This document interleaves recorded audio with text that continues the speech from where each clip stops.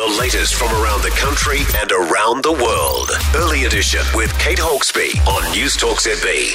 It is 5:13. Well, Taylor Swift has once again caused a frenzy over the weekend when she released a re-recording of one of her albums. This is all off the back of a dispute with her old record label, which has seen her re-releasing a lot of her own music under her own name now.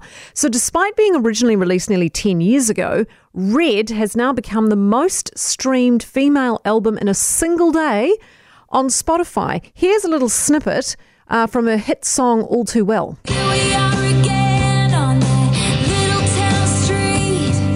You almost ran the red 'cause you were looking over at me. Wind in my hair, I was there. I remember it all too well.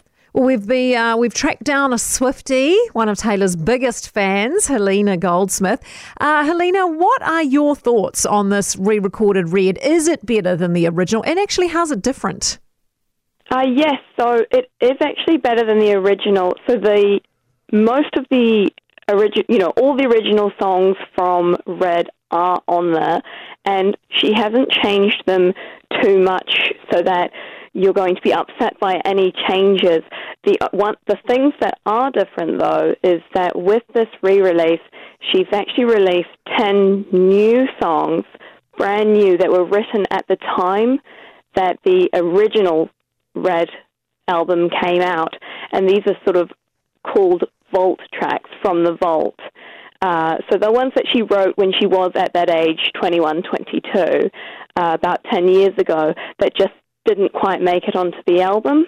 Right. Which is very exciting for fans. Absolutely. And is this, give us an understanding why she's so big. Is it the music? Is it the attitude? Is it the, smash the patriarchy vibes? What is it?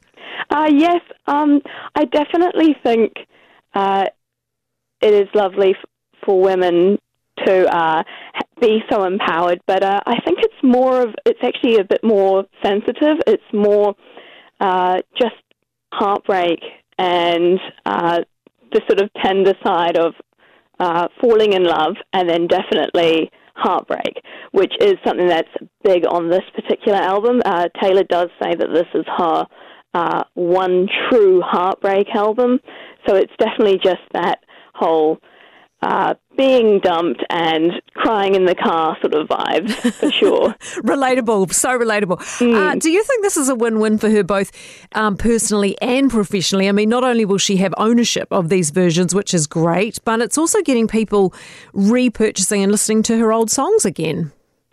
Absolutely, yes. So most artists, of course, don't own their masters. And so for her to be able to do this is quite revolutionary.